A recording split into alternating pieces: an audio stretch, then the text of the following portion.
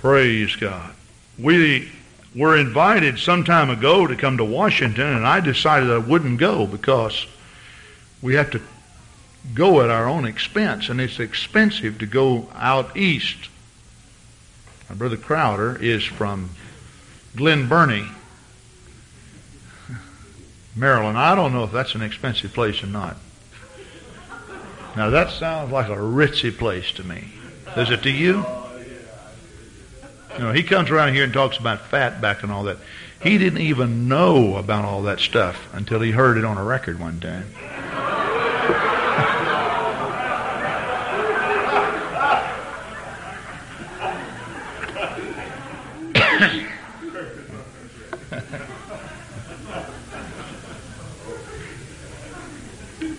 Now, Sister Crowder's from South Carolina, and they make it greasy down there. So she knew all about that. I remember when Pearlie Phillips was here. How many of you remember Pearlie? All right? Pearlie brought some chitlins in for me to eat. Well, the truth of the matter is I became acquainted with a chitlin when I was about 6 years old. And we parted, and I haven't seen him since. And and she brought him back in there. She told me this. She said, Brother Grant, you'll have to eat it while it's hot, because if you eat it when it's cold, it tastes funny.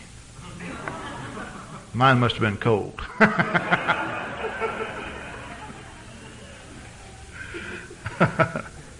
Brother Crowder called me all the way from out east when he was visiting with his folks. And I think it was it New Year's? New Year's, I think it was. And he said, guess what I'm doing right now? And I said, eating chitlins. And he died laughing because that's what he was doing.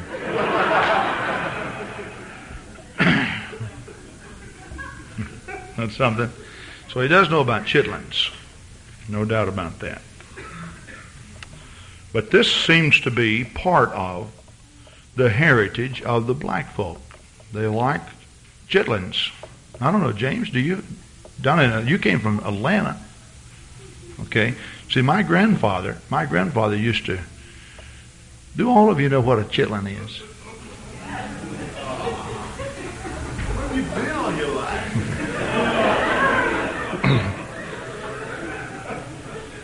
It's a top secret. We'll tell you after service, okay?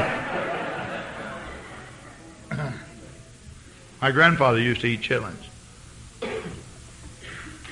And, of course, the truth of the matter is I have eaten them many times. But it's not my favorite food. Like I said this morning, I can eat almost anything that's edible. Now, some things are not meant to be ate. And so,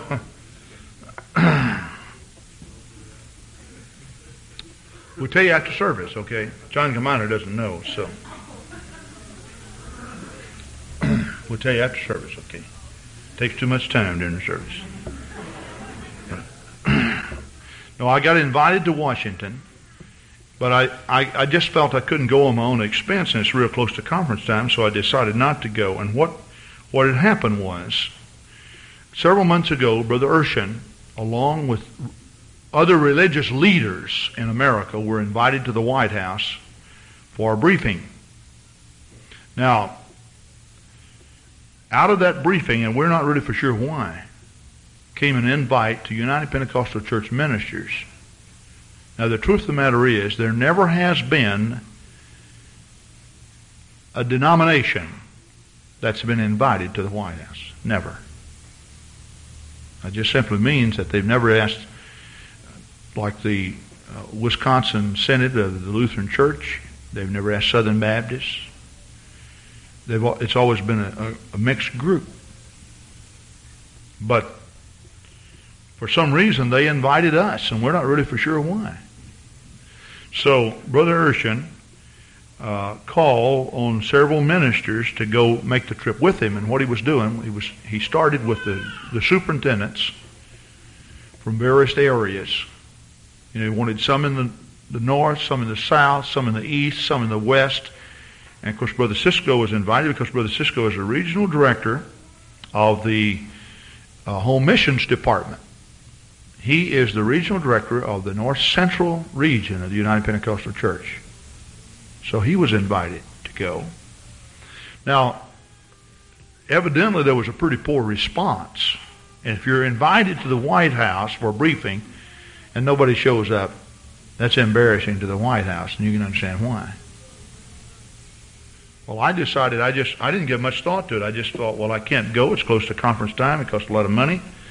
And then I got a call from headquarters asking if I would reconsider. Well, I gave them all the information that they needed because you have to clear security before before you can go. So they called me back and told me I was cleared to go, and if I would let them know within 24 hours. Well, what happened was there were just so many people that didn't respond because it's real close to conference time. So a lot of people didn't respond, and then all of a sudden they sent out word to ministers throughout the fellowship to find out how many people would like to go. And so a lot of ministers decided that they would take the trip. At the same time, just as I changed my mind, a lot of superintendents and a lot of other people changed their mind. So we had over 300 ministers in Washington. And they told us, we have never seen this type of enthusiasm. You know. In the briefing room, well, this is the briefing room at the White House holds 252 people, and we filled it up. They went to get permission from the fire chief to put additional people in there. He sent word back and said no. So that means some of them are not going to go into the briefing. And for some reason, he just walked down the hallway and said, I've changed my mind. Just tell them and I'll go in. So we had ministers sitting on the platform and all around. It was really great. I left here on Monday evening. Sister Grant and I traveled to Kenosha and spent the night there because our plane left out of Chicago at 7 the next morning. Brother Cisco and I flew together. Brother Cisco picked me up at the Budgetel in Kenosha at 5:20 in the morning, and we drove down, and then we took Piedmont Airlines to Charlotte, North Carolina, and from there we went into, actually we didn't go to Washington, D.C., we went into Baltimore. I guess that's called Baltimore-Washington International Airport or something like that. So that's where we went. That's where I saw the sign, Glen Burnie. I really wanted to call Brother Crowder's mom and dad, but I was just really busy, and then I left out sooner than what I had planned on leaving. See, the schedule went like this. On Wednesday morning, we were to have the White House briefing. Thursday morning, the trip to the Capitol, and then the congressional briefing. And then Friday, I was to go to the Israeli embassy. But then something happened out in the sea that you heard about, and that was a hurricane. It was coming in. And then, of course, Brother Cisco was not invited to the embassy, so he didn't have clearance for that.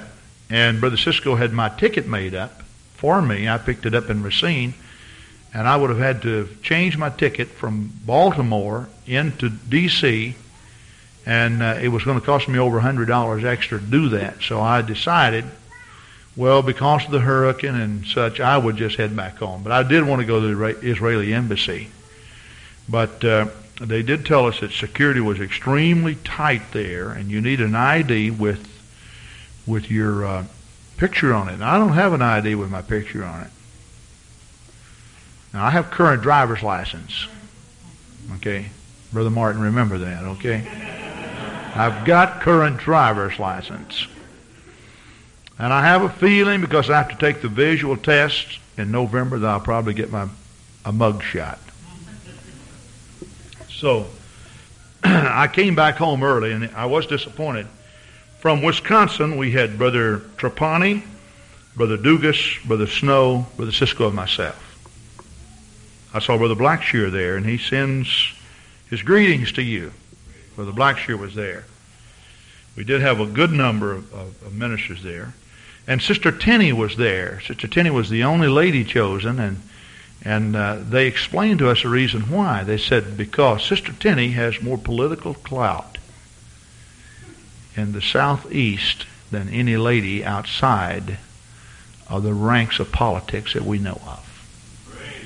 Can you believe that? Isn't that something? So she was invited. Well, we really had a great time. Now, when we got to Baltimore, Brother Chester Wright picked us up, and he is a pastor in Annapolis, Maryland. We went there and looked at his church, and he just built a new church. How old is that church? 2 years old, something like that. It's really a nice church.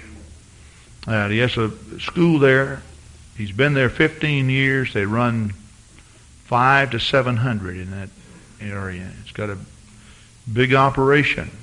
I was really impressed. They have the cell ministry. In fact, Brother Cisco and Brother Wright just went to Seoul, Korea, to the dedication of Dr. Cho's new building over there. I don't know if you heard much about Dr. Cho, but Dr. Cho has a cell ministry there. Dr. Cho, on any given Sunday, has over 500,000 people in church. It is the largest church in the world. It is Pentecostal, but it is not oneness Pentecostal. But we found out when we were over there that one oneness preacher has been over there and preached for Dr. Cho several times, and we got the unofficial report that he has started baptizing people in Jesus' name. Isn't that something? Brother Cisco said the service that we were in, it's like a coliseum, had 22,500 people in it, and they had 5 services lined up for that day. So what they do, they just have service all day long. And, of course, they have to limit how long the services are because they ministered over 500,000. Now, you're talking about 500,000 people. You know, that's a lot of people. I mean, that is a lot of people. There's just no doubt about it. So Brother Cisco and Brother Wright, when they came back, they were just, wow. And while I was out there, I really was ministered to by just a good number of people. Brother Wright, in particular, and of course Brother Cisco. It just meant a lot for me to go. I feel much richer after making the trip. Just much richer. I just feel that God has allowed me to go. I saw Brother Wright's Christian school. Brother Wright has a large Christian school. I think 167 students, he said. Now that's pretty large for a Christian school, but he does take more outsiders than he has of his own people. And his young people have won many of the outsiders and their parents to the Lord. He just has a good operation. There's no doubt about it. I went and visited Annapolis, some of the highlights of the city. It's a very historical type city. Of course, all the East is just rich in history. You know, it's like Texas. You know, I mean, you know, if you go there, you know, you just don't. You know, it's next to heaven almost, you know. They say once a Texan, always a Texan. Some Texans believe that when they die, they go by Texas before they get to heaven. I don't know if you knew that or not. I just thought I'd tell you. I don't feel that way. I really don't. But the next morning we went to the Naval Academy. Brother Wright is a retired naval officer, and he went by there to the commissary and picked up some film. Now, I will have pictures of all of this. Don't have them tonight, though. He's getting them to develop, and he's sending Brother Cisco a set and me a set. Then we went to Washington. I'd never been to Washington before. I learned several things about the city, and this may be encouraging to some of you. There are over 40,000 oneness people in Washington, D.C. About 99% of them are black people who are members of various black oneness organizations. The congressional hearing was held in the Way of the Cross Church, which surprised me. We didn't know that. And they run over 1,000 strong every Sunday. And we found out there are over 40,000 oneness people in Washington. Isn't that great? I think that is fantastic. In fact, I don't know of any city, any place in the States that has that many oneness people. I thought it was just fantastic. It was just a great report. The first thing we did, though, we went to the White House and we toured the White House. Now, the White House briefing was not held in the White House like I thought, because they refer to the White House. What it is, it's in the administrative office. They said we don't have any briefings in the White House. You see the president in the Oval Office sometimes, but all of the briefings are held in the White House briefing room, they call it, but it's an administrative building next to the White House. Now, to get in there, you have to have your name registered. Now, the White House, you can just take a tour of it, and of course, it is just splendid. How many of you have been to the White House? Several of you have been. You know, it's a nice place. There's no doubt about it. But we took a tour through there, and then we went into the administrative office, which connects to the White House. I don't know how it connects there. They told us it did. I didn't see any connection, so evidently it must be by underground. But it does connect to the White House. And of course, all the staff is in the White House office or administrative building. To get into the administrative building, you have to have your name registered, and the security is very, very strict. Just because you're a preacher doesn't mean they won't search you, because they search several preachers. Now, I can always go through one of those lines and go through with keys and everything else, and I don't know if I've ever had one of those beepers to go off. But some people have a lot of iron in their system, I guess, because it just goes off on some people, and then it keeps going off and keeps going off and keeps going off, and you can tell them that you have a plate in your head or something like that, but they're going to search you. No kidding. And we went in. The lady in charge of the White House briefing, her name is Carolyn Sunseth. And of course, she is the Associate Director of the Office of Public Liaison. Now, we found out right away, she just walks up and she introduces herself, and she said, well, praise the Lord, all of you brothers and sisters of like precious faith. Praise God. She said, the fire marshal just informed us that we can't put anybody else in this building. But I informed him with this many preachers, we will probably have a lot of fire. And she said, hopefully tongues of fire. Kind of took us all back. You know, here she says this, and you don't know what to expect from. She arranges all of the White House briefings, and here we were just taken back. And so she looked and she said, I really mean that. Don't you speak with tongues? You know? She said, I do. You know, and, just, wow. So she starts talking to us, and from then on, she's just like one of us. Just really amazed me. It really did amaze me. She said, now you're going to hear a whole lot from a lot of people here. Now, the man who we feel was responsible, who works very close with Carolyn Sunseth and Mr. Raymond Burkhardt, who is the director, Carl Anderson, who is the director of this department. His name is Stan Walkestetter, and we found out that Stan Walkestetter is a member of the Pentecostal Assemblies of the Lord Jesus Christ. He is apostolic 100%.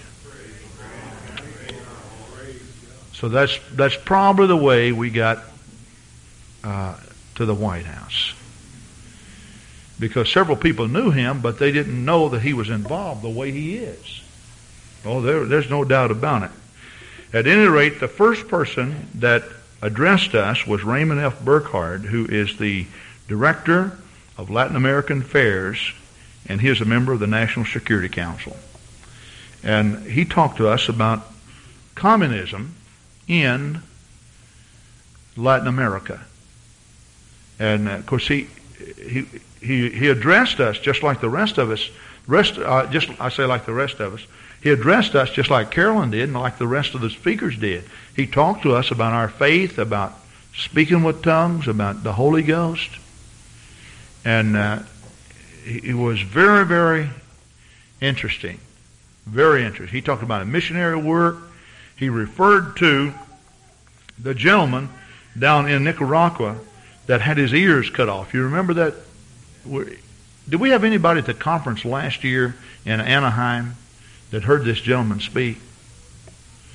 At any rate, a couple of years ago, there was a national preacher there who was advised by the Sandinisians that he should not preach in Jesus' name, all of which he would not refute it. They took him out and tied him to a tree, and they cut his ears off. And they stuck a bayonet in his neck right here and hit him with the butt of the gun stock right here and knocked a big hole in his cheek. Now, I was someplace, and I don't even recall where I was, and somebody called my attention to it. There was a television on. It was a PTL club or whatever, the 700 club or PTL. No, there's a difference in those, isn't there? I don't know. But anyway, this man was on there talking. So I sat there with them and listened to his testimony. Well, see, when he came out of Nicaragua, we thought that he was a member. We thought that he was a member of the United Pentecostal Church. We found out he was not associated with us. He never heard of us. But I am glad to say this, because they brought him to the States, and the White House was responsible for him coming to the States. They brought him to the States, introduced him to us, and since he's been baptized in Jesus' name. So, now this packet that was given to us from the White House, this comes from the President. This packet is made up for everybody the same. And would you believe, when I went through this packet and I didn't know it, in here is a testimony of this man who had his ears cut off and everything. His name is Prudencio de Jesus Altadeno, I think. It's quite a name. But anyway, he was a Pentecostal preacher, it says. And the whole thing. So President Reagan has put this in his packet. This is a very, very impressive packet. I'd be glad to let any of you look through it if you'd like. Not right now, but after service. But so we were able to ask Mr. Burkhart some questions, and at the reception that we had, he came in, and of course they answered several questions there. The next man to talk to us was Carl Anderson. Now, he is a special assistant to the President in the Office of Public Liaison. And I was really amazed at this man. He's an attorney, a young man. He doesn't look like he's over 25 years old. Now, he could be older than that. But anyway, he's representing the President in tax reform, in abortion, X-rated films being shown in the States, and movie channels on TV, and a lot of things. He also, this man serves as an attorney, a special attorney, to the Attorney General and to many other cabinet members. So he's real close to a lot of people who are close to the President. And he talked to us, genuinely talked to us about becoming active in our local areas where we live, taking stands, not marching and rioting and such, but writing your congressmen and senators and various ones and talking to them about your personal beliefs. Just tell them how you feel about certain things. Tell them how you feel. He talked to us about cable television and some of the R-rated films that are being shown and such. And he said the President is trying to do everything that he can to get this situation turned around, because it is sweeping America. Filth is sweeping America. There's no doubt about it. It's sweeping America. And he talked to us also about personal convictions. He said, keep your convictions strong, keep them high, and let your congressmen and your senators know that you have strong convictions. And America was founded upon these convictions. And he told us that you may be persecuted. There's no doubt about it. And we had a man from the Department of Education who talked to us also like this. Said, you may be persecuted, no doubt about it. But remember that even if it means being thrown in jail for your own convictions, don't let down. He said, now the White House can't keep you out of jail because of the bureaucracy and such, etc. But I'll tell you one thing we can do. We can pray for you, and if you get thrown in jail, you're going to hear from us. And you know that we're praying for you. And we're going to let every official know all the way down to the local level that the White House is praying for these people whom you have thrown in jail. It's just really amazing. Then the next speaker who talked to us was John Liskowski. Now his father escaped the communist regime in Poland several years ago and came here to America. And John Liskowski is the director of European and Soviet Affairs. He's a member of the National Security Council. He's been working with the president on the summit meetings. I was amazed at this man. When he talked to us, I mean, the Spirit of the Lord came down like you would not believe. You know what he did? He took the Bible and compared freedom in America with the church and the Communist Party with the powers of darkness. And it was amazing. I was just amazed when he talked with us. And he talked about disinformation and deception and such. And he said, this is just the way the devil works in the powers of darkness. And communism is a power of darkness. That he doesn't like for you to think that things are going to be the way they are. For all of his subjects, he keeps them very carefully covered up as far as information is concerned. He keeps an umbrella over them so that they cannot, because truth that Jesus Christ gave offers freedom. And we believe that communism is designed by the devil to overthrow the free world and to hold people in darkness and eventually send them into hell. Now, we believe that. And he said, I share the views of the president. Now, we wish we could have taped this, but you can't take a tape player in there, and they do not tape it either. Now, tapes are slipped in every now and then, but you have to lie about it. Naturally, we weren't going to do that. So you hear a lot of things coming out of the briefings. But he said, we've called you together because we believe that we are talking to a religious group that fully understands the work of God on the planet Earth. And they fully understand the works of iniquity on the planet Earth. It was amazing to me. He quoted scripture from the Bible, went right into the scriptures and such. And you know what? He also talked about the public education system. He is a professor at St. Thomas College in Miami also. He flies down there once or twice a week, and he has a 2 or 3 hour lecture thing set up there.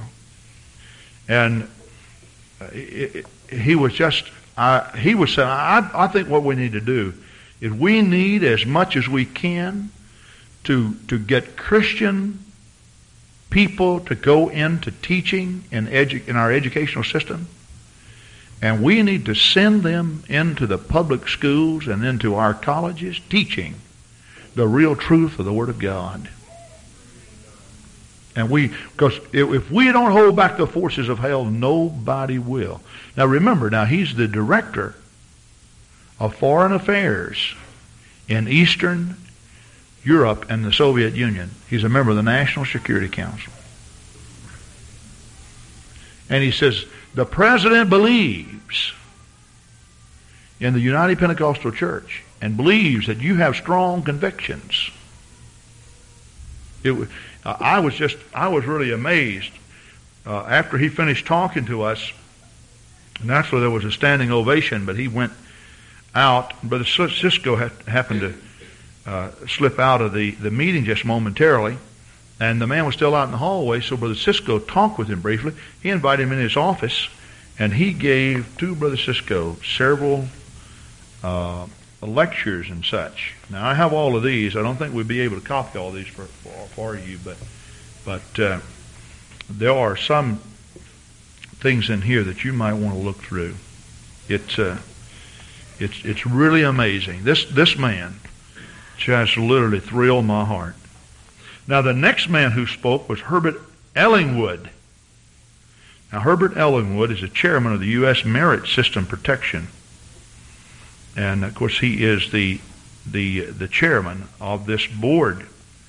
He works as close to the president in just interior matters and personal matters that is keeping up with the heartbeat of America as anybody. This man told us now that he was Pentecostal.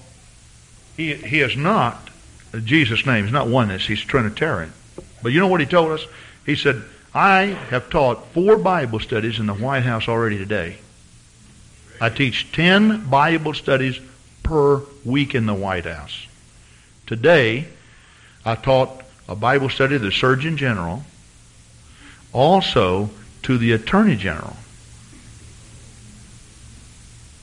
And he says, I have never been any place in any church where I'm feeling more freedom. He said, for your information, there's a whole lot of tongue talkers in the White House. And he says, the thing about it is, he said, the Lord baptized me with the baptism of the Holy Ghost when I was in California several years ago. And he says, I have found as much freedom. In fact, I have walked through the White House this day speaking in tongues. And he said, for some reason, I don't know why, God has just allowed me. It's got where every time I sing in tongues. I've never felt such a surge of the Spirit. And he said, the people who know what I'm doing, they rejoice with me. And the ones that don't know what I'm doing, they think I'm real cultured.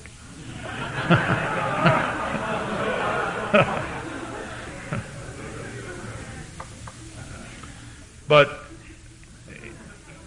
he made a plea, I mean a real plea, for us to get apostolic people in public office.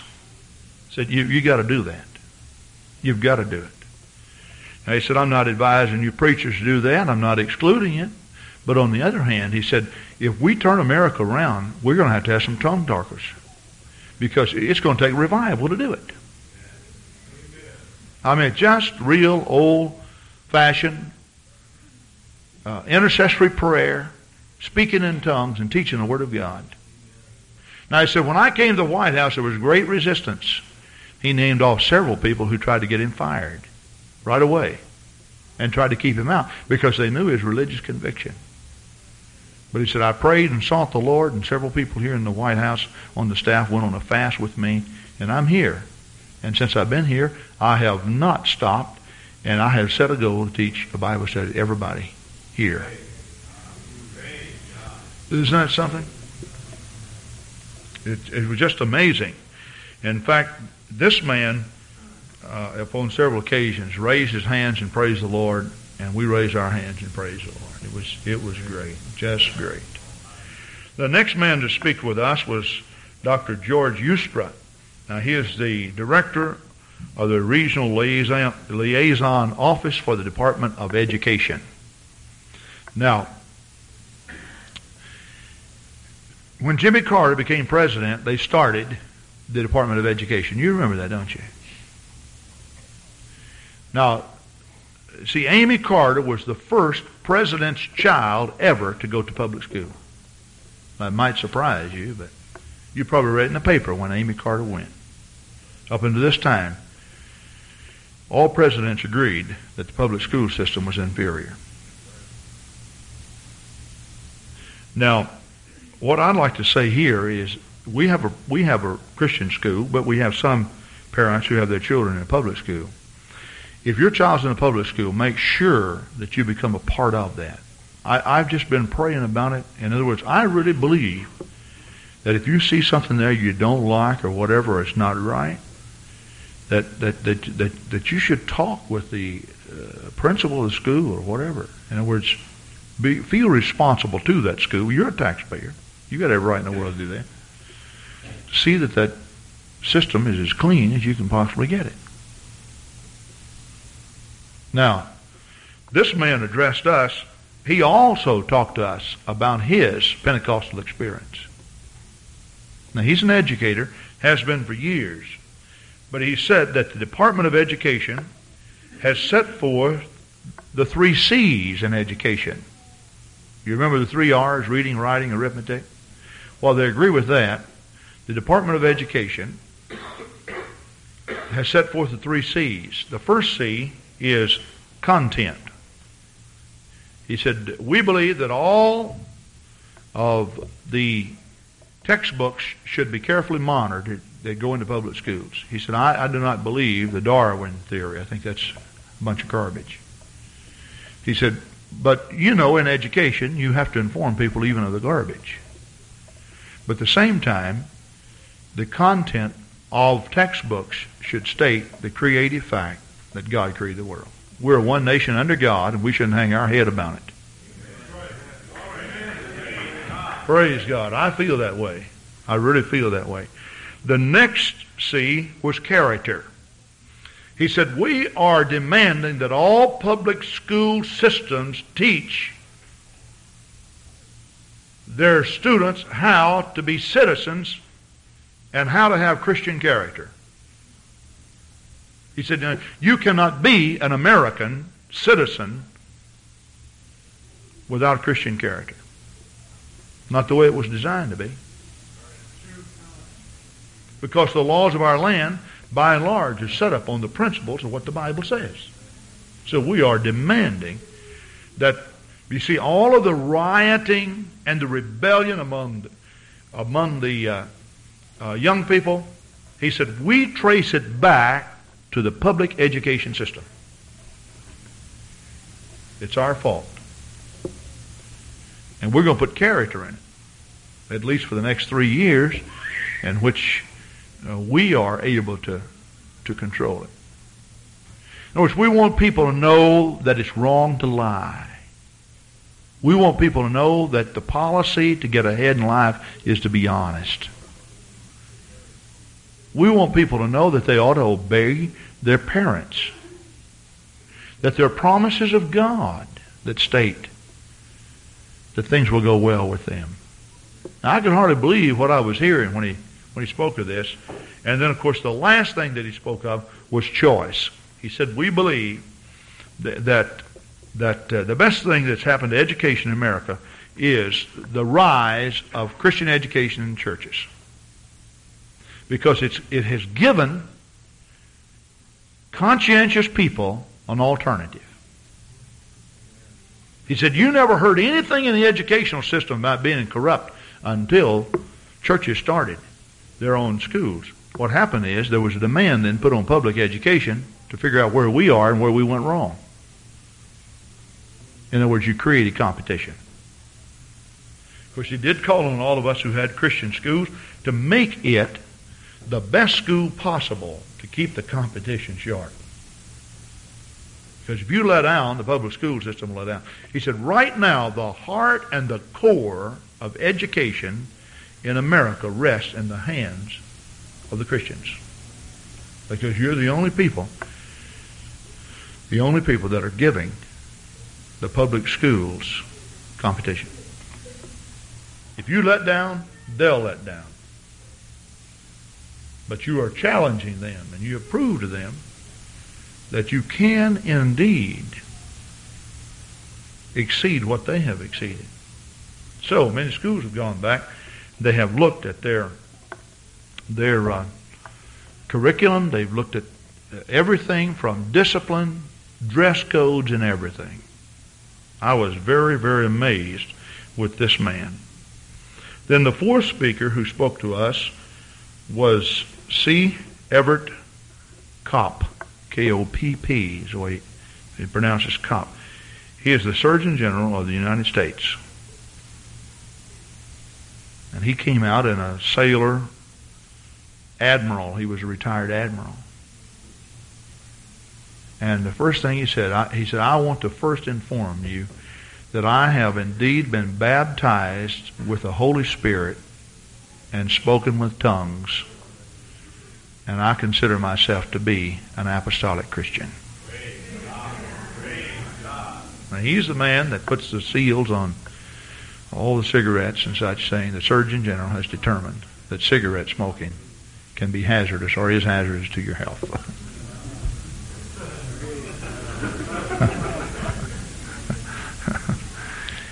But he was the one that this Herb Ellington had taught a Bible study to. And he said, I've been involved today in a Bible study with Herb. He said he's one of the most inspirational men I've ever met. And he said, we are doing all that we can to lead everybody in the White House to the Lord. He said, now the thing about it is we're getting a lot of opposition. Did you know on Capitol Hill they think we're freaks? But we don't care, because we know that Jesus Christ indeed is coming soon. And we know that the Antichrist is wanting to set up his reign on the planet Earth, and we're going to try to free men. First to the Lord, and second in America by freedom, so that they can worship God according to the dictates of their conscience. Praise God. I think all of this is very encouraging. Let's lift our hands and praise the Lord, would you? Praise God. Oh, thank God. Yes, Lord. Yes, Lord.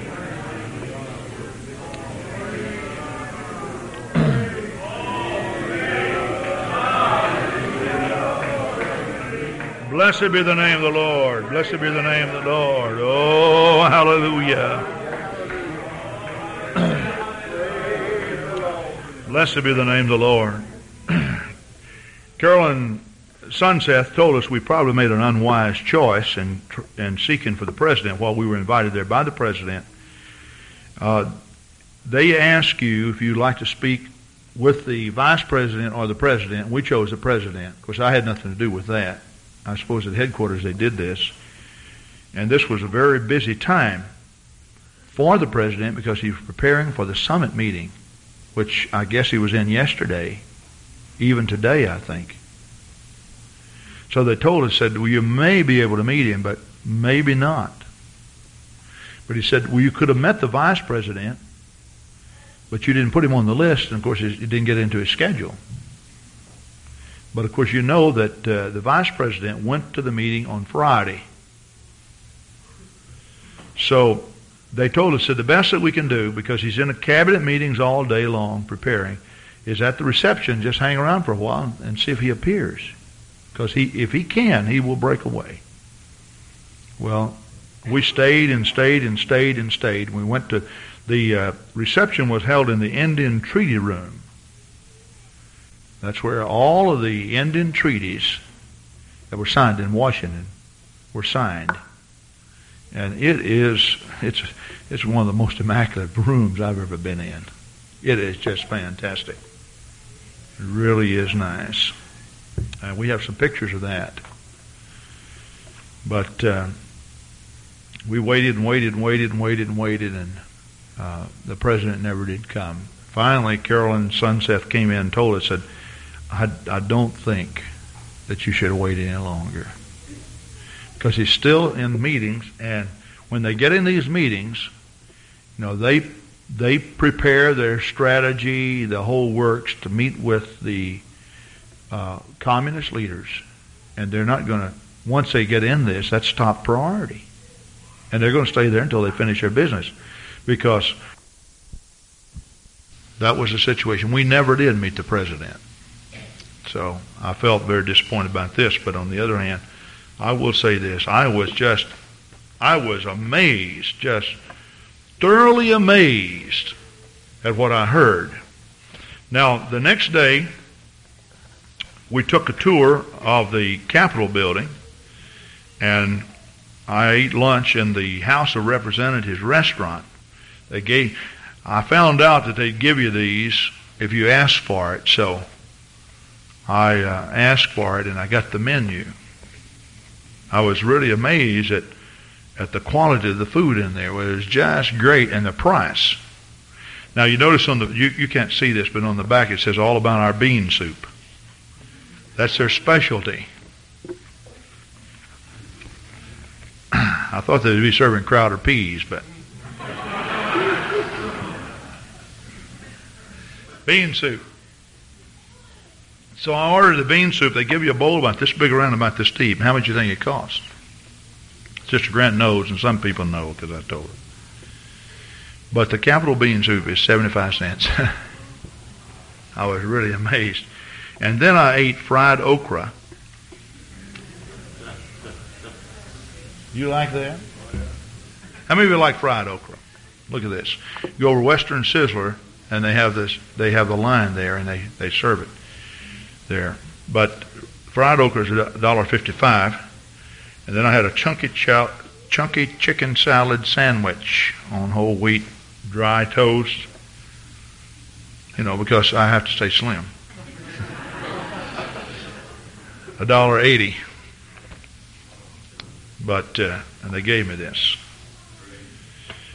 Then the congressional meeting was held that afternoon, the congressional hearing. Now, one thing that they gave us some time there that I didn't do, I did not request to meet with our senator or congressman. If you had requested, I could have met with either Proxmire or Kasten or our congressman, who is Kastenmeier.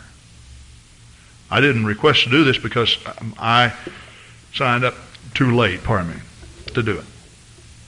But the ministers were all over Capitol Hill meeting with these men, and I wish that I could have.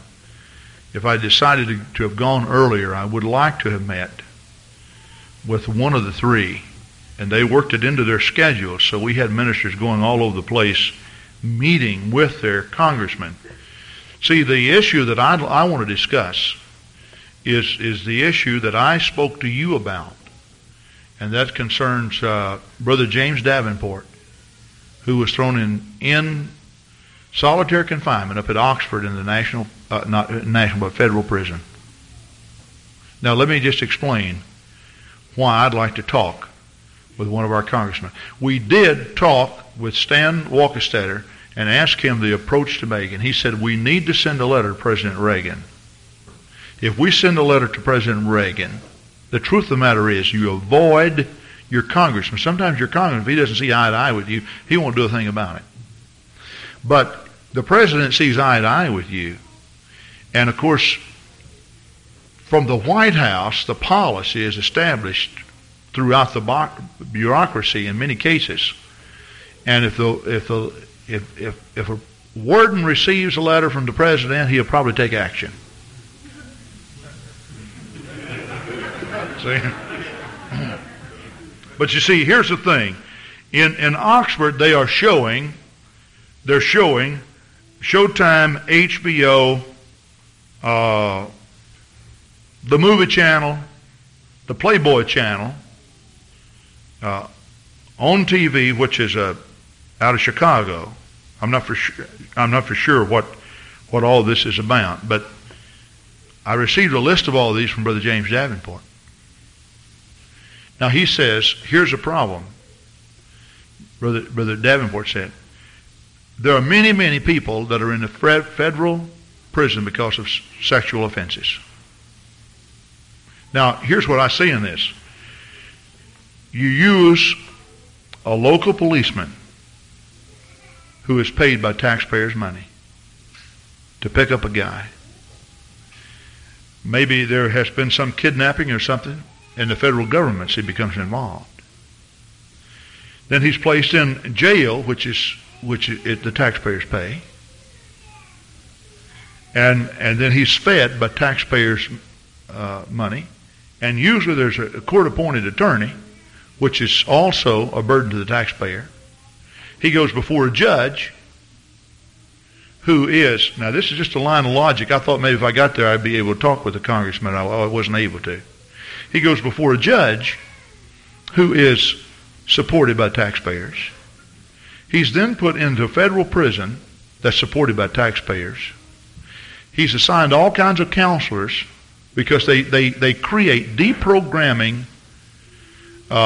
classrooms so that the man can get right sexually. Then he goes into his cell, which, the whole prison is built by taxpayers. And he has demanded a color TV and cable hookup where he can sit there and watch people have sex on the screen. And then when they let him out, he's back in all of a sudden because they don't know how in the world we can't reform people. Now listen, you could be using rocks for a brain to figure that out. But you don't have to be smart at all to figure that out.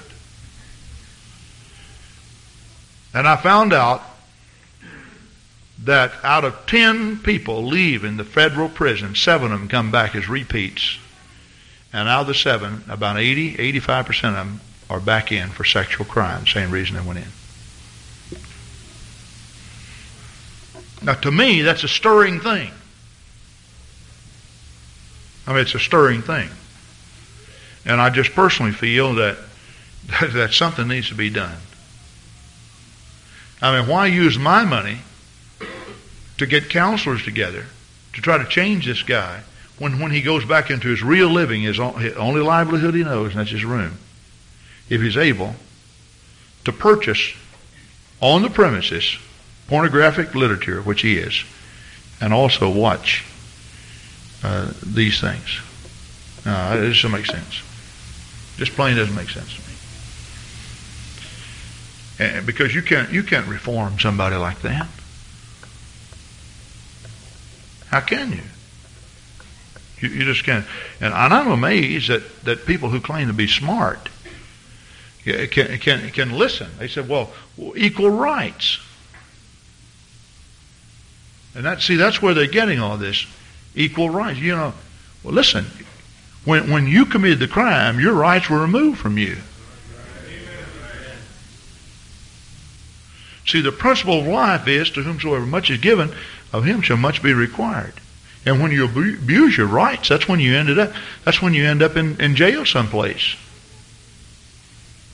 And then to go in and say, okay, we're going to make life just as easy in here as it was outside. Listen, I don't believe that.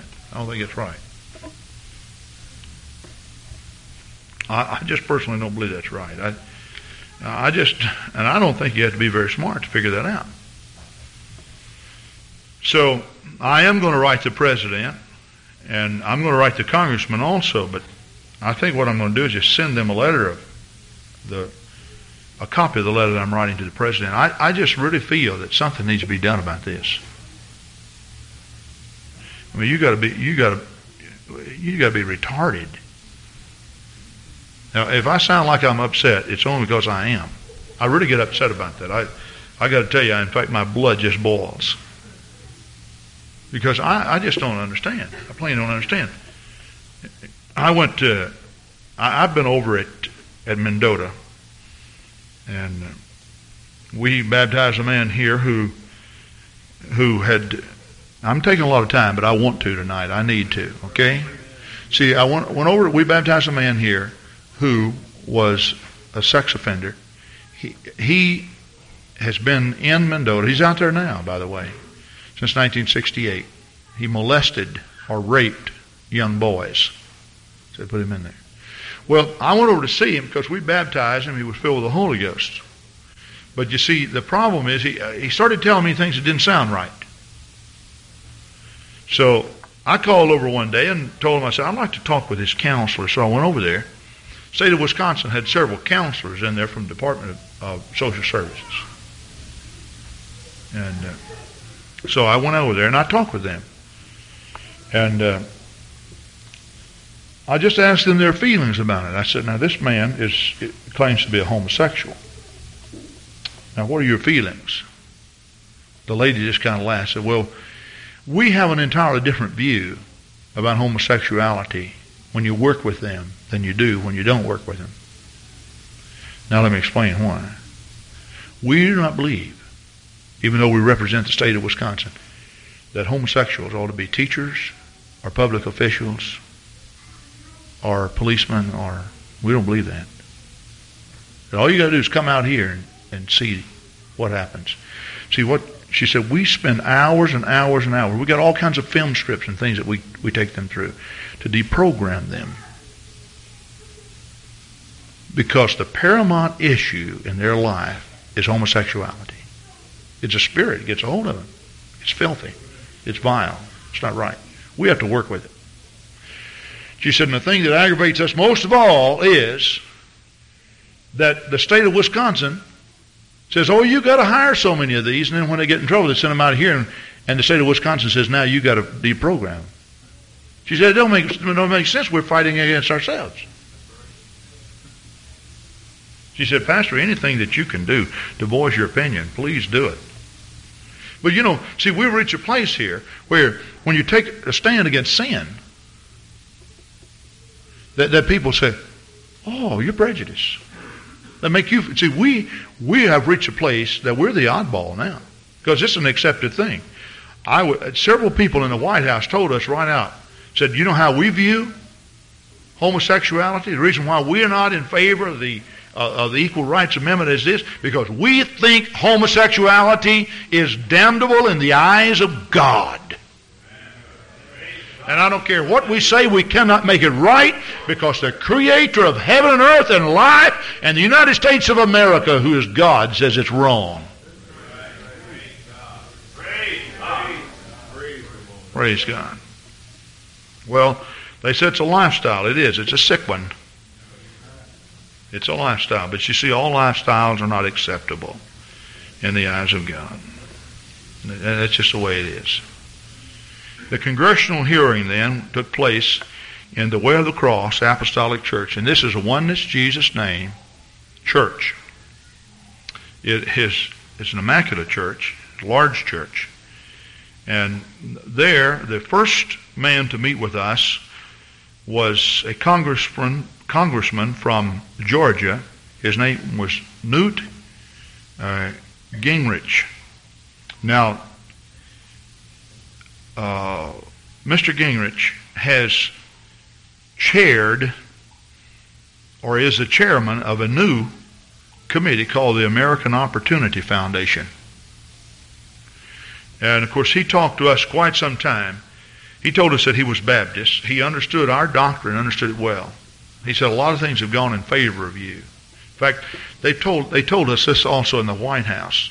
Several things that we have sent out about religion.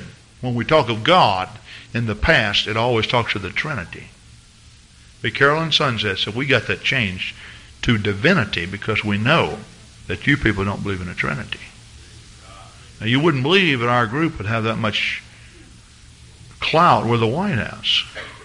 He said, but anyway, this gentleman told us that he fully understood what was taking place. Now, this was a political speech that he made, but a very stirring one. He talked to us about Grenada and the things that happened there. And, of course, in Grenada, he said when we went in, we confiscated the communist documents. And he said in all countries where the communists have taken over, for the sake of the free world, they have always have had two sets of documents. One document in which they read to the world, and another set in which they ran their country. Now we have this information. We have the documents. They told us where you can go and read. It's public information. In other words, they're telling the world. See, the communists, I think, would like for us to believe that they're not as bad as they are. You could. The humanistic movement, Brother Manley studied this. Brother Manley, I can't see in my limited studies hardly any difference in the humanistic movement and the communist movement. Now, there may be some. Brother Manley could probably point out the difference. But see, the communist theory states that man can indeed create a pure and perfect society, that he can revolutionize himself to become pure. We know that's not true, because we know that man was cursed of God when he sinned, and of course he took upon himself sinful nature when he sinned. Now, God did not give him that nature. God gave him a pure nature. It was sin that gave him that nature. And I don't care what you do, you're not going to be able to redeem man until you have been set free by Jesus Christ. But this man is urging us to participate. What he's doing, he has a bill before Congress at this time to declare October the 20th, that week, as the Lessons of Grenada Week. And he's asking churches to organize rallies and various other groups to organize rallies and such, and just pass on information. I don't have all the information here, but they give you a place to write and to call and such. Now, the next man who addressed us was Congressman Burton from Indianapolis. And I was surprised to learn this, but Congressman Burton was recently baptized in the name of the Lord Jesus Christ in Brother Larson's church and filled with the Holy Ghost. Praise God. It was amazing. So when he came to greet us, he said, I'm one of your brothers, and I know all about what's happening here. And of course, he talked to us also about getting involved in this program.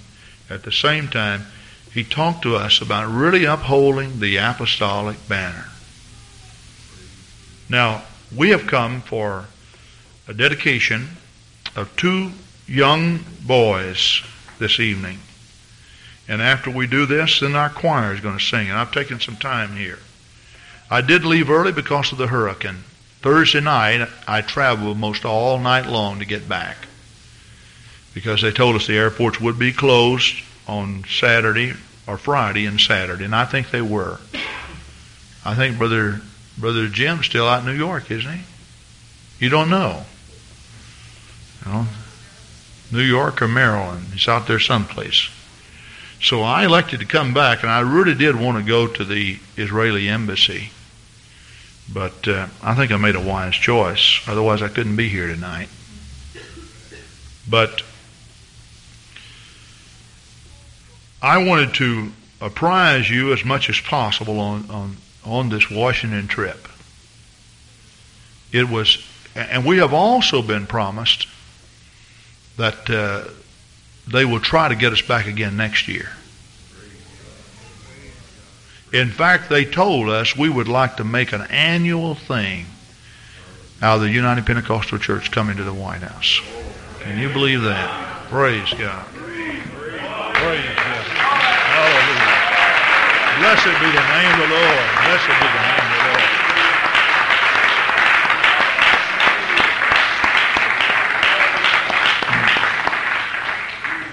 Because they flat-footedly told us that we had more influence over the Pentecostals in the world than any other group.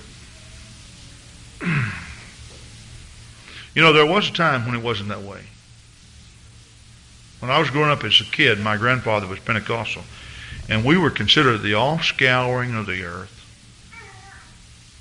See, the thing about it that I think is so valuable and so precious, and I'm going to just go right into this dedication, turn my remarks to Cindy and to Debbie.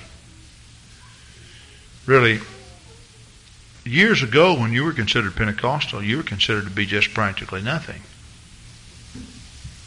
I'm serious with you. And did you know most people thought we had a devil? And that speaking in tongues was the devil? And that no way we could get to heaven? And somebody told me this not too long ago. Said, I had a dream. Now this was the way of defending herself. She said, I had a dream. When I got to heaven, I saw all of these gates there. And there was a gate to the Pentecostals, there was a gate to the Baptists, and one to the Methodists, and one to the Presbyterian, and one to the Catholics, and so forth, all the way around. So you see, we're going to heaven too. Now the reason why I'm telling you this, because it was real amazing. See, a few years ago, we weren't going. But now they're saying, we got a gate too. We can get in just like you folks can. I'm serious with you. You see the tables have turned. The tables have turned. Somebody asked me on the plane. I got on the plane in Baltimore. Glen Burnie, not Lynn. Glen Burnie. I got on the plane there. Is that where that airport is? I didn't even know that. No wonder that sign says Glen Burnie and pointed toward there. Okay. I got on the plane there with a theology student out of Massachusetts. And so we began to talk, and he asked me, he said, what happened to your finger? And I told him. He said, what profession are you in? I said, I'm a minister. He said, oh, I'm going to a Bible seminary. And we got to talking, and it was just really amazing. He said, I belong to the Presbyterian Church of America. And he got to talking to me. He said, you know what, though? He said, I'm really disturbed. I'm really disturbed. I said, why are you disturbed? He said, the stand that we've taken on homosexuality and several things like that. You know, we ordain. In some of our churches, they've even performed marriages for homosexuals. He said, you know, it bothers me. It really bothers me. It really does. And so we got to talking. And if you pray, this man's name is Roger Howard. Pray for him. Because before I got off the plane, I testified to Roger. He said, you know, this is what opened it up. He said, I went down to South America. And he said, while I was down in South America in Brazil doing some work there, he said, there was a lady that came up, and she said, are you a Christian? I said, yes. And she fell right down on the sidewalk there and began to pound her head against the cement. And blood started coming out. And the missionary came up and said, this woman is demon-possessed. He said, I didn't know that people really had demons. He said, have you ever heard of that? And I said, sure. And I began to tell him about some situations where we have cast out devils from people. Really.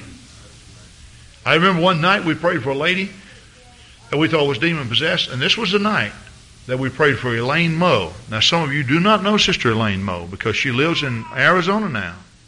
But Elaine Moe was a long-time member of this church, and Elaine went blind because of an incurable disease that she had. And the night in which we cast out that demon, prayed for this lady, we prayed for Elaine. You know, Elaine went home, went to sleep. When Elaine woke up the next morning, she could see. She wore glasses before she went blind, but she doesn't wear glasses today. I told this boy about this. He says, wow. He said, could you tell me something else? Just like that. I said, sure, I'd be glad to. And I told him about the Lord filling me with the Holy Ghost and about me speaking with tongues. He said, you know what? I've been reading and praying. There's such a burning inside of me. Such a burning inside of me. He said, I'm disturbed with my church. I'm disturbed. It bothers me. Then he asked me, after I talked with him, he said, do you have any Bible studies or anything that you can send to me? So this young man, you know what? I would not be surprised. I would not be surprised if we didn't see him here real soon. In fact, while I was talking to him, I could just visualize him coming here and the Lord filling him with the Holy Ghost and him staying here for his training right here in our church in Madison.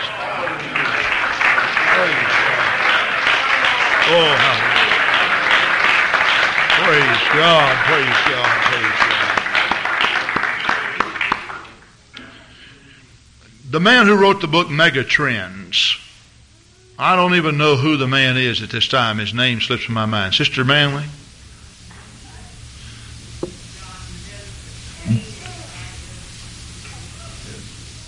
Nestle, you say? Nesbitt, okay. I understand that he was recently on a national talk show. Did any of you hear that? Okay. Larry King Show. I want Brother Seidel to stand up and tell what this man had to say. Now, I read his book when Brother Friend was here. I read that book, and it was a very impressive book. John Naismith and a woman have written another book called New Inventions of the Corporation in America. And they were being interviewed because they have just published this book. Larry King is a calling show. After they interview their guests, they allow people from all across America to call in. One man called in and says, I am an atheist, and I was just wondering what your views were on what role organized religion will play in America. He said, don't you think that with the greater level of education that we have reached in our ability to manage for ourselves, by the time we reach the year 2000, we will have reached a level where we will be able to do without religion. You feel like it will fade from the American scene. John Naismith, his response was quite to the contrary. He said, in this time, an hour of great transition that we're feeling and we're seeing in America, all the changes we're going through, that people now more than ever are turning to God and to religion in order to find something that they can hang on to in their life, something that matters, that stays the same. Praise God. Isn't that great? Let's praise God for that. Praise God. Oh, hallelujah, hallelujah, hallelujah. Oh, praise God, praise God, praise God. Paul says in 1 Corinthians the 6th chapter, verse 9, know ye not that the unrighteous shall not inherit the kingdom of God? Be not deceived, neither fornicators, nor idolaters, nor adulterers, nor effeminate, nor abusers of themselves with mankind, nor thieves, nor covetous, nor drunkards, nor revilers, nor extortioners shall inherit the kingdom of God. But such were some of you, but ye are washed, but you're sanctified, but you're justified in the name of the Lord Jesus Christ and by the Spirit of our God. I call your attention just to a few things in the Scripture, and then we go into the dedication. I told Cindy, not Cindy, but Debbie, Cindy was taking care of the baby at the time that I was to meet with them. But I was going to spend a lot of time tonight talking about the Washington trip because I thought I should. But you two young ladies are faced with a very monumental task because you are a single parent, both of you. Young ladies with young men to raise. This is a job. There's no doubt about it. These young ladies have committed their lives to the Lord. We want you to know that we are behind you all the way to encourage you, to lift you up. I have spoken of a lot of things tonight. I trust and pray that some of our young people will get a hold of themselves. I just want to direct my remarks also to our young people. Because some of you young people, did you know what? What would you do if you got killed and you weren't ready to meet God? You think of that. You just think. You think about burning in hell forever and ever and ever. And you may say, oh, God would never let that happen. Friend, you haven't read the Bible. Paul says, therefore, knowing the terror of the Lord, we persuade men to repent. The most precious thing that's given to us, Cindy, you and Debbie, is a church that preaches and teaches what Jesus left behind. I would not want to meet God with a worldly church. And if there ever was a time that we need to be strong and disciplined, we need to now. But we want you to know that Calvary Gospel Church stands behind you in your endeavor to raise your sons to fear God. While it is a monumental task, it's not an impossible one. For that which is impossible with man is indeed possible with God. And we believe, just as sure as we believe anything in this world, that God will grant extra favor and grace where there is an abundance of sin. The Scripture tells us that. So when we lay our hands upon you and when we take your children out of your arms tonight, fully understand, we're not really playing a game. It's not just a ritual we go through.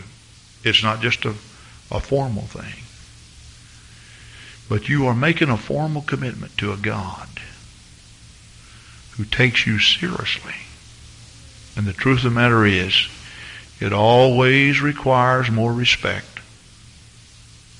of your elders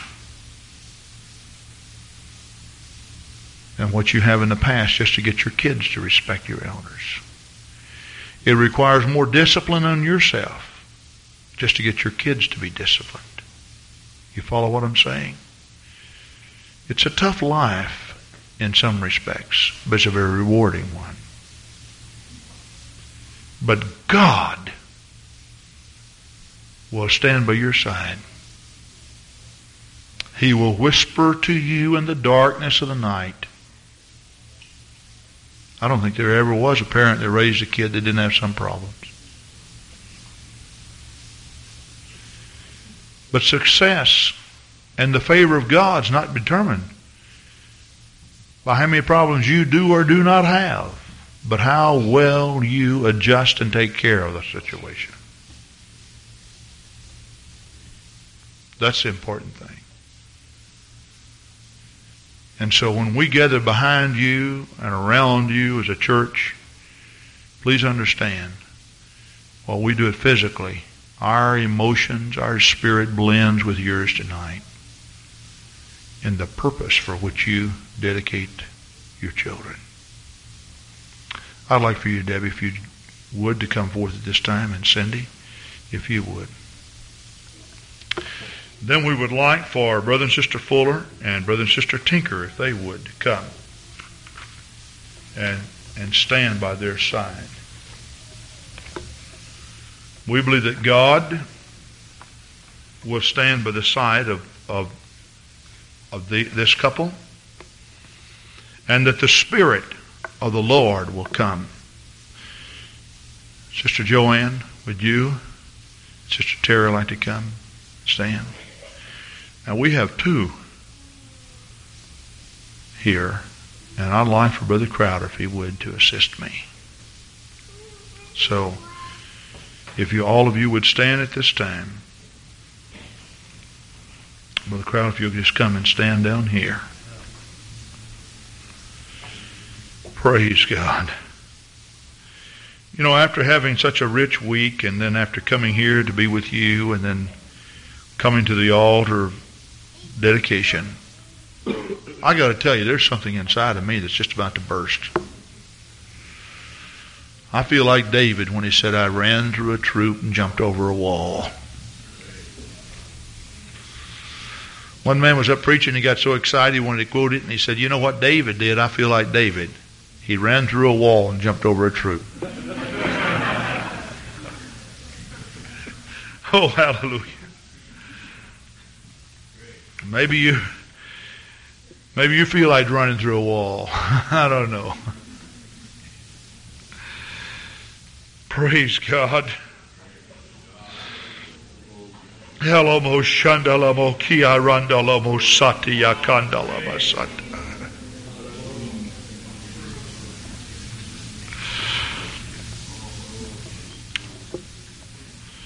Debbie brings her son, who was born August 2nd, 1984, to the altar, Derek Scott Fuller, to be dedicated. And Cindy brings her son, who was born August 21st, 1985, to the altar, Joseph Daniel Boardman, to be dedicated. Before we receive these children into our arms, I'd like for you to just bow your heads. And would you pray right now for these two mothers, that God would give them strength and abundant grace. Praise God, praise God, praise God. They will be members of this church, and we'd like for you to greet them and encourage them. Then we want the choir to come on. Praise God. I told you we might just build 3 tabernacles and stay all night. Praise God. So if you just come and stand right here, right in the front, filter out, come down, shake their hands, then the choir to come on up. As you greet them, just come right on up then and be in position to sing when the greeting is over. Praise God. Oh, hallelujah, hallelujah, hallelujah. Praise God.